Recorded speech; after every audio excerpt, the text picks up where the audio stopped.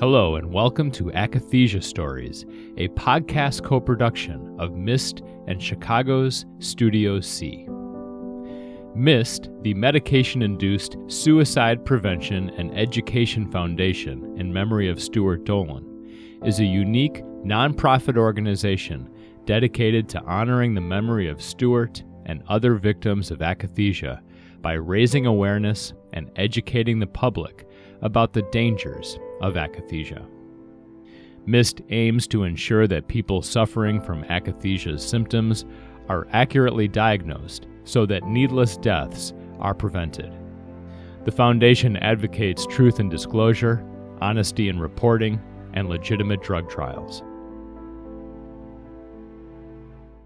On this episode, we hear from author, blogger, researcher, and self-described humanist and humorist Bob Fiddaman.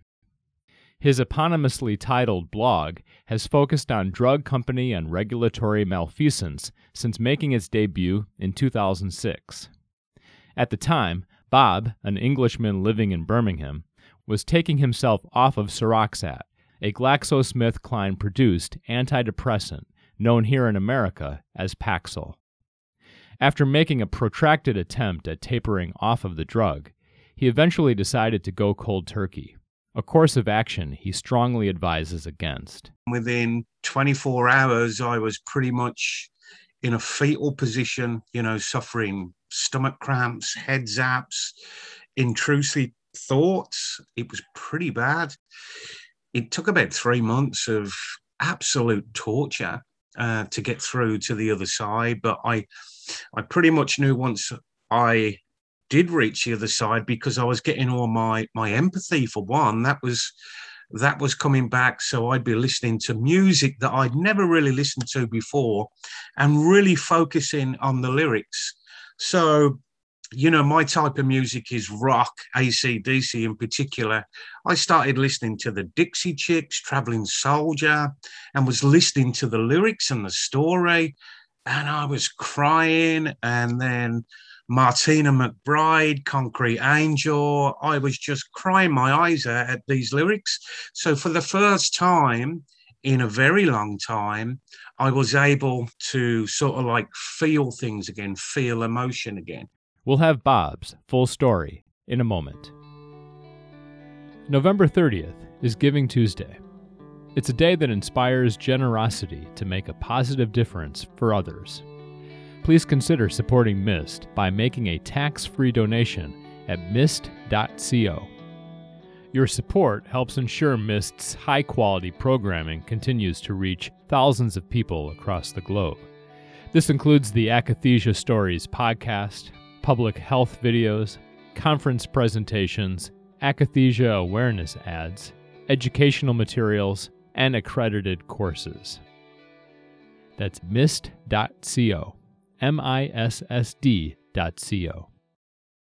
Bob Fiddaman was born in London in 1964, the youngest of 3 children. In 1967, his family moved to Birmingham, where he has lived since, though he now splits his time between England and his adopted home in Panama. Bob married in 1987, divorced in 2006, and has 3 grown children. In 2006, he created the Seroxat Sufferers Stand Up and Be Counted blog, later changing the name to Fiddaman blog. Bob has met with the UK's Medicines and Healthcare Products Regulatory Agency on a number of occasions, but has now ceased contact with them. He has also been a thorn in the side of drug manufacturer GlaxoSmithKline, reporting on numerous inquests and wrongful death lawsuits brought against the company by bereaved families. In our interview, you'll hear about some of these, including Dolan v. GSK, the 2017 trial that MIST founder Wendy Dolan was the plaintiff in. Bob is the author of a 2011 memoir called The Evidence, However, is Clear: The Seroxat Scandal, and has recently finished a science fiction novel called No Other Man. It's about angels, it's about numerology, it's about demons, and it's about love. We spoke over Zoom. So you're known for your work on your blog. You started it in 2006. And I believe at that time you were on the antidepressant Paxil and struggling to come off of it.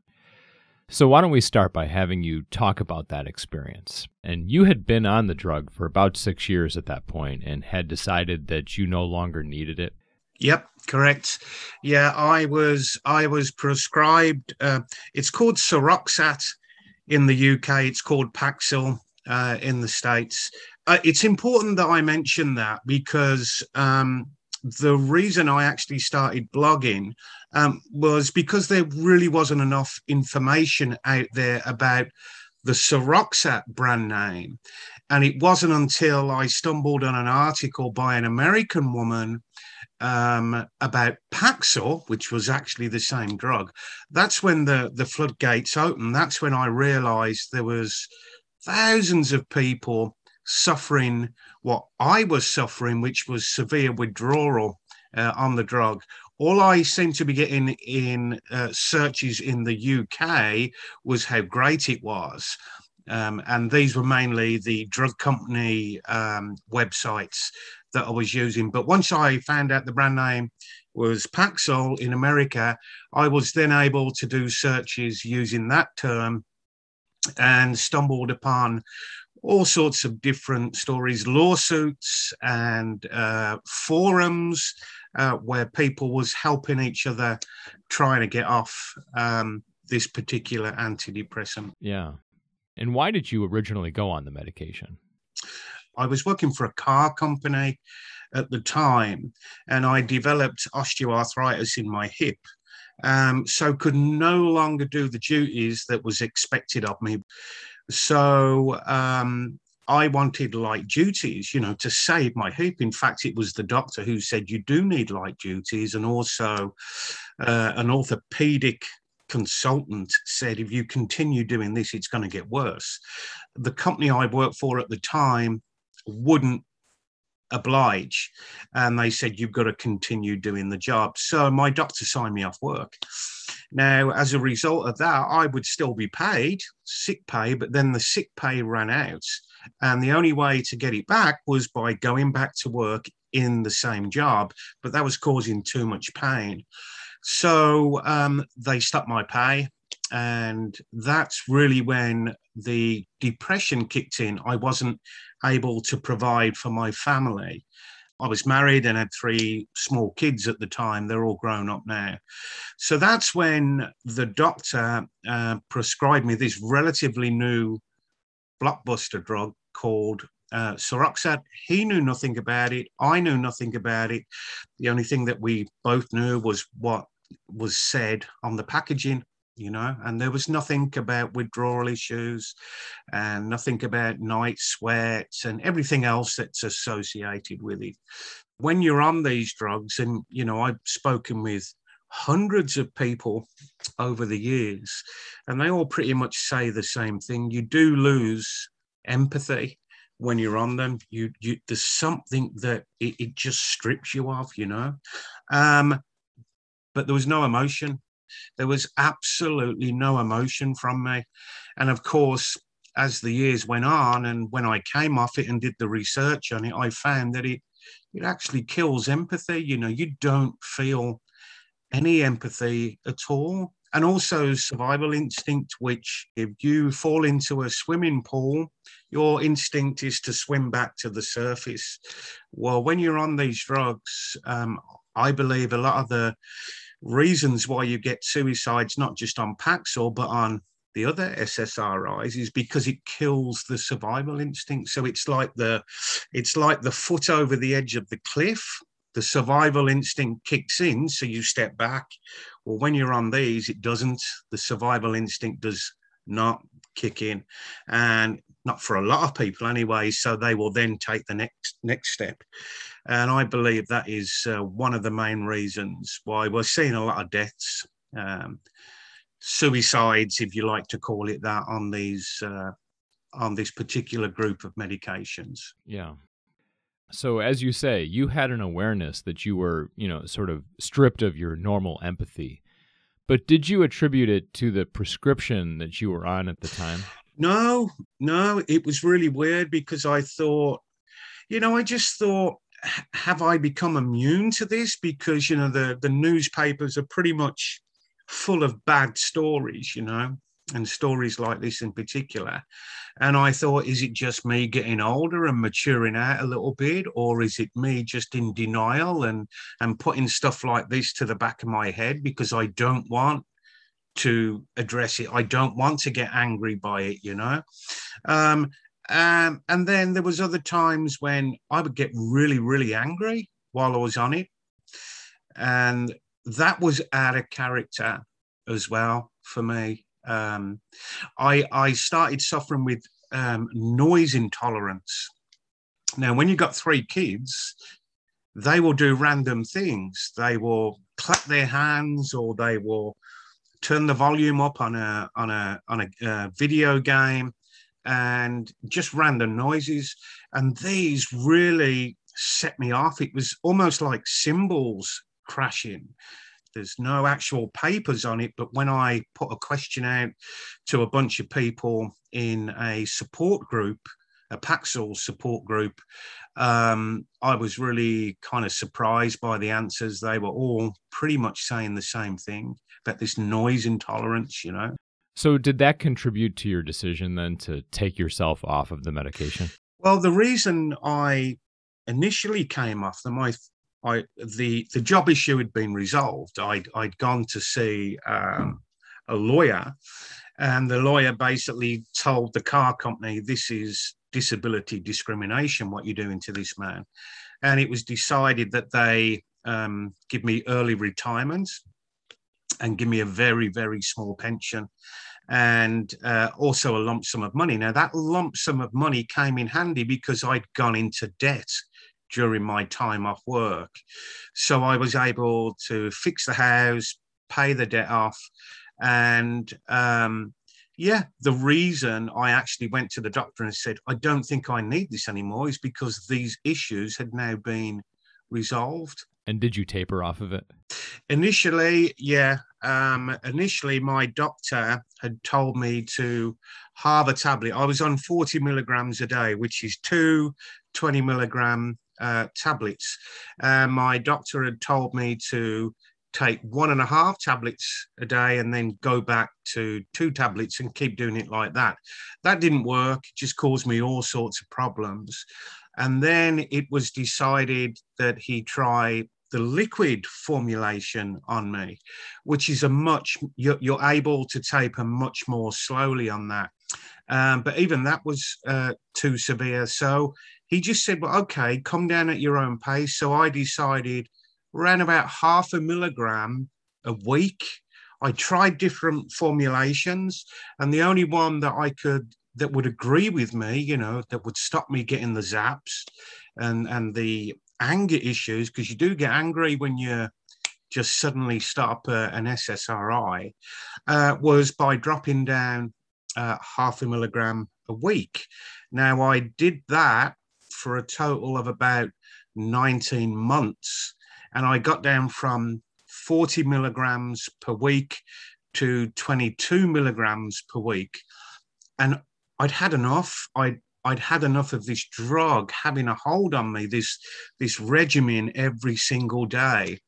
And so I decided to go cold turkey against my doctor's wishes. And I'd done all the research on it. I pretty much knew what I was in for. And he just said to me, we were emailing one another. He just said to me, keep in touch, because, it can be pretty bad.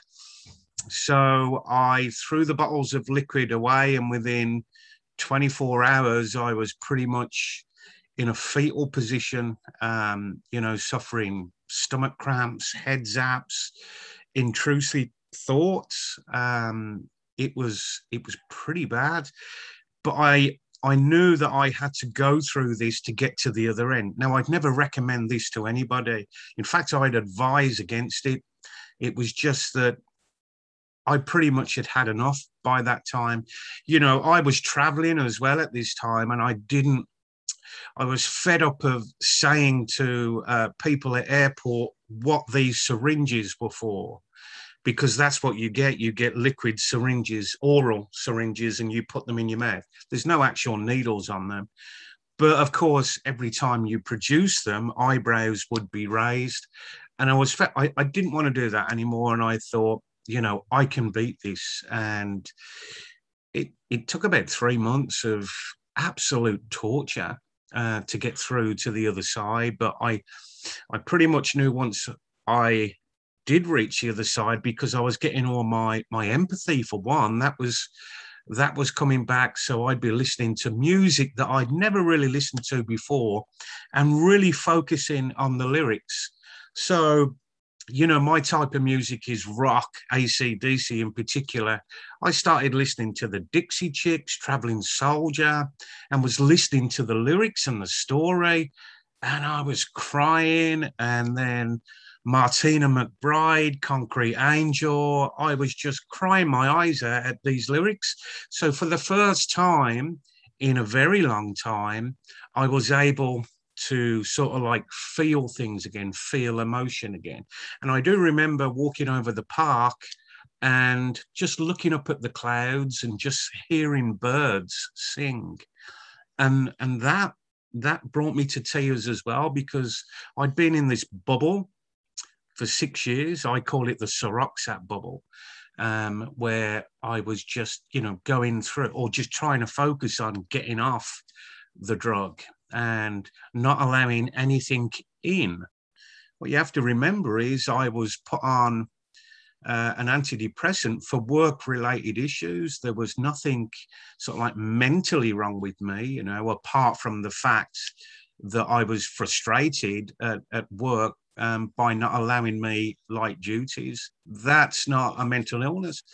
And a lot of the times, many people are prescribed these drugs for life events. They just can't handle something that is currently going on in their life, be it a relationship problem, a split, or a job problem, or debt. Often people are put on these, and all they're designed to do is paper over the cracks. They never get to the root cause. And that might seem a good thing for somebody, because it's great to go to bed at night and not have to worry about mounting debt. And again, that does happen when you're on these drugs. You tend not to care about anything, including the problems you may have been prescribed the drug for.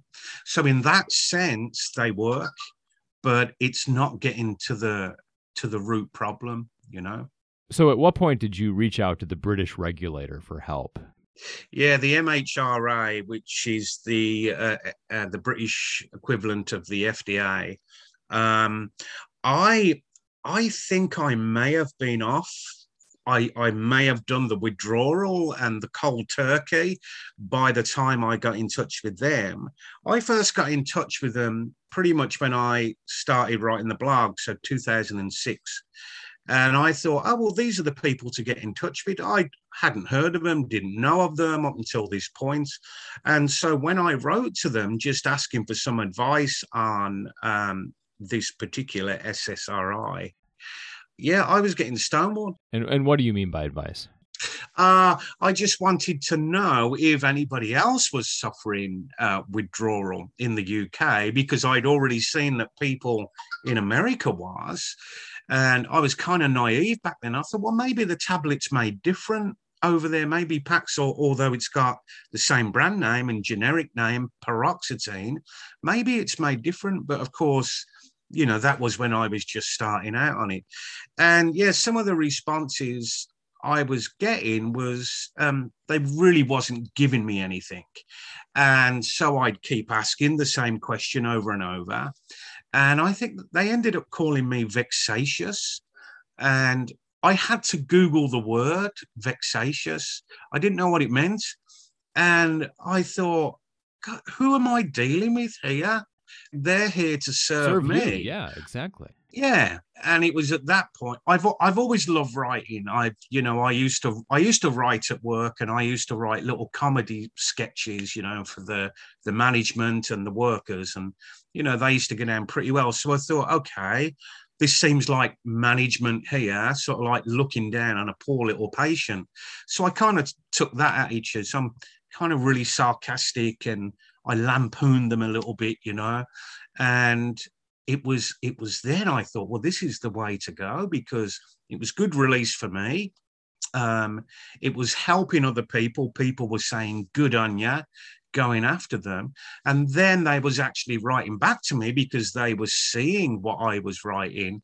And then they tried to be a little bit more open with me without actually opening all of their doors and giving me the truth. So that went on and on for quite a while, until I made demands of them and said, I want to see your CEO. I want to see him face to face. I want to sit down with him, tell him my story, and tell him that there's other people out there that are suffering in the same way that I did. And I don't want that to happen. And eventually I got that meeting. So what I've gathered is that you had already started the blog at that point, and it was more a blog that was documenting your experiences. But then it sort of took on a new twist, and you became more of a sarcastic kind of writer, where you were lampooning this government agency. Yeah, well, it was that. And then it completely changed for me only a couple of years in. I think it was 2008. At the time, it was all about me. It was all about, I want to know why you granted a license to this drug and it caused me all these problems. And then I heard a story about Sarah Carlin, a young girl from Canada, who actually killed herself on this very same drug. And I followed her story with interest in the Canadian press, and then reached out to her father, and he got back in touch with me, and we just started talking. And I realized then that, my God, kids are on this. And with all the problems that I had on it, and I thought, how can a young kid go through what I went through? This is terrible. And then I learned that they're not recommended for children, but doctors prescribe them anyway, the off-label prescribing thing. And I thought, well, this is really, really wrong. There was lots of things I was learning as I was going along, you know. And then, and then that's when I pretty much became a hard ass on it. You know, once I realized this was killing kids, more and more people would start getting in touch with me after reading the articles I wrote on Sarah. And I thought, you know, something really needs to be, I need to sit down with these people. I knew that I wasn't going to be able to change the world or anything like that. But I needed them to know how I felt, and that this was happening on a huge scale all over the world. Yeah. So you got interested in this case to the extent that you started covering sort of day by day the developments of the inquest, and you were providing sort of an angle on the coverage that wasn't really found in the commercial press. Yeah, I was speaking with Sarah's father every night, and it was exhausting for Sarah's dad, Neil, and his wife, Rhonda, because they were going to the coroner's court every day. And, you know, they didn't expect the coroner's court to be full of a team of GlaxoSmithKline's lawyers. This is just a coroner's court. This wasn't a trial. So it was really, really exhausting for them. And then he was telling me about the witnesses that was giving evidence there, you know. And then I'd researched the witnesses, and those that was in favor of Paxil, saying it was a great drug for children, I'd research them, and then I'd expose them. I thought, you can't just get up there in front of a family and tell this family how wonderful this drug is when it's killed their daughter. And remember, she should never have been given it. It was prescribed off-label. You shouldn't be telling, putting a family through this. So I'm going to give you a taste of your own medicine. And I would find stuff on them that they'd done in the past, and I'd put that up with the day's events. And that was, you know, to support Neil and to support Rhonda, and really for this terrible injustice of this girl that took a rope into her basement, tied it around her neck, and and killed herself. And she would not have done that if she hadn't have been on this drug. It was the drug that made her do it, despite what GlaxoSmithKline say. Now, this wasn't a trial, the coroner's inquest. It was to try and determine what do we need to do about this drug in this particular age group. And in fact, when it was all done, I think they made something like 14 recommendations to Health Canada, which is the Canadian equivalent of the FDA. And to this day, not one of them recommendations has been implemented. I hate the word, or I hate it when I see the word recommendations, because it means nothing. Recommendations mean nothing. You can say, yeah, okay, I accept that, and then you can just do nothing about it, you know. You can't, suicidal or suicidal thoughts, akathisia, for example, can just be switched on like that. And it can be switched off again. You can have an intrusive thought the 1 minute, and then the next minute it goes away. Or you can have an intrusive thought and then you carry out that intrusive thought. It's impossible to monitor that. So just by saying, making a recommendation that, you know, there should be more monitoring, it doesn't work like that when you're taking these drugs. Like I say, it's just a momentary thing where you can flip. You can't stop somebody from taking that step over the edge. You can't do it. Virtually impossible. Yeah.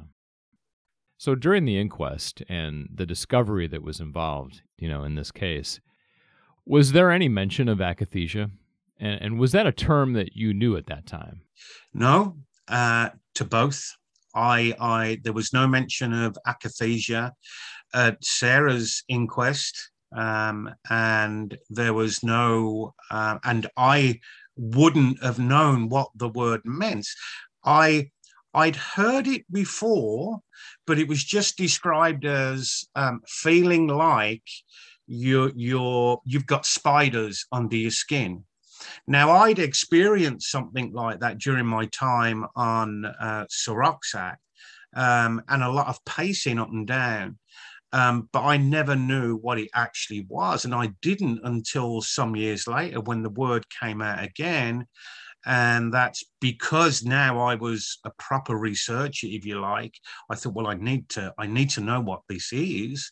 And that's when I kind of delved into it and thought, maybe that's what I had when I was pacing up and down. And when you were experiencing those symptoms, was that during the regular course of your taking the medication, or was that only during the withdrawal? Withdrawal. Okay.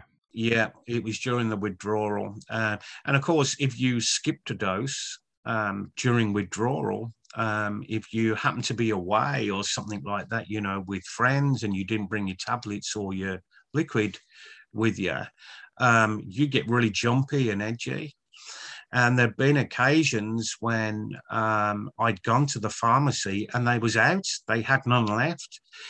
And so as it got worse and worse and worse, and when I was withdrawing and think, I need my drugs now, I'd go and pick the prescription up and said to myself, if they haven't got them in the pharmacy, I'll probably trash the pharmacy. That's how bad it was. I would make sure that if they didn't have them there, then somebody would have to drive in a car to bring them to me while I waited in the shop. And I thought, if they don't do that, I'll trash the shop. Now, this is what Suroxat does to you. It makes you really, really angry, and you don't care about the consequences. You need your fix. You really need your fix. A lot of people don't like saying it's an addictive drug. Yeah. And then the Dolan case, which you also covered for your blog, also involved GSK and Paxil. Yeah, what a surprise, eh? Well, I'd heard about Wendy Dolan. Again, that was just through, I was always on top of things, you know, and so I'd heard about the Stuart killing himself, and I knew that Wendy was going after them. And I think I did write something prior to ever meeting Wendy or prior ever to reaching out to her. I just started, going for it and go, here we go again. Here's another one. And of course, it was the job of Wendy's attorneys to take them through a lot of pharmaceutical terms and a lot of stuff about clinical trials. So they painstakingly went through exactly what akathisia means and how GlaxoSmithKline in clinical trials would hide any instances of akathisia and would often code it using something completely different. So if a person's in a clinical trial suffered akathisia, the reporters of that clinical trial would often write something else down when they really should have wrote, this person is suffering from akathisia. But GSK have got a history of doing that, as have other drug companies. They recode something to keep it away from the regulators, the FDA, and for people when they're going through disclosure in litigation. But lawyers are way too clever for them now. They left a paper trail, and as you know, they've been sued many, many times because of it. So yeah, I reported on it every day, which kind of gave people a window into it, those that couldn't be there. And again, that got an awful amount of coverage. People sharing it on Twitter and Facebook and stuff, and places like Mad in America, And of course, because I'm the guy that writes sarcastically, I didn't let up at, I don't want to be a professional journalist and not add certain things. I want to tell it how it is. And so I did during the trial. I would kind of mock their performance, the GSK attorney's performance. And I don't care what GSK think about it. They'll always think bad of me. I had a whistleblower come up to me in California. I was out there for an award show. And after the show, this woman came up to me and she says, "Hey, Bob Fidderman." And I said, "Yeah." And she said, "I'm part of a whistleblowing lawsuit, and I can't really go into that, but I can tell you, because I used to work at GSK, that every time you write something about them, they cringe." Yeah, that made me feel good. That's payment for me, And you mentioned the book you wrote, which tells the story of your experience on and with Seroxat. Yeah. How did that come to be? Why did you decide to write that book? I wrote it because I wanted there was always the fear hanging over me that I could be shut down at some point. They could shut the blog down. They're so powerful that they could do that. And I thought, well, I need this in print. So I basically went back to when I started the blog, and I also went back to a bunch of emails that I had when I came off cold turkey because I was emailing my doctor. And I thought, there's a pretty good book here. Not only can it help people realize that they're not crazy, this is a drug thing, it may also help people if I explain what I did, how I tapered. It may help people and doctors come off the drug without any problems. And I kind of stress throughout the book, do not go cold turkey, even though I explain that's what happened to me. If you'd like to find out more and get the best information about this important topic of akathisia, the MIST website is a great place to start. If you go to our website, the section that says "What is akathisia?" you will see the 2 MIST videos, as well as we have an educational PDF that you can print off. We also are on Facebook and Twitter. If you like this podcast, learn more about akathisia and just send it to your contacts. And this is the way we spread our message. And I hope that people will really look at the signs and symptoms of akathisia. They're listed in the videos, listed on the website. That's MIST founder Wendy Dolan. You've been listening to the Akathisia Stories podcast. If you'd like to share your own story for this podcast, please email studio.c.chicago@gmail.com, and please share this podcast and subscribe. I'm Andy Miles, and I'd like to thank Bob Fiddeman for his time and candor. And I'd like to thank you for listening.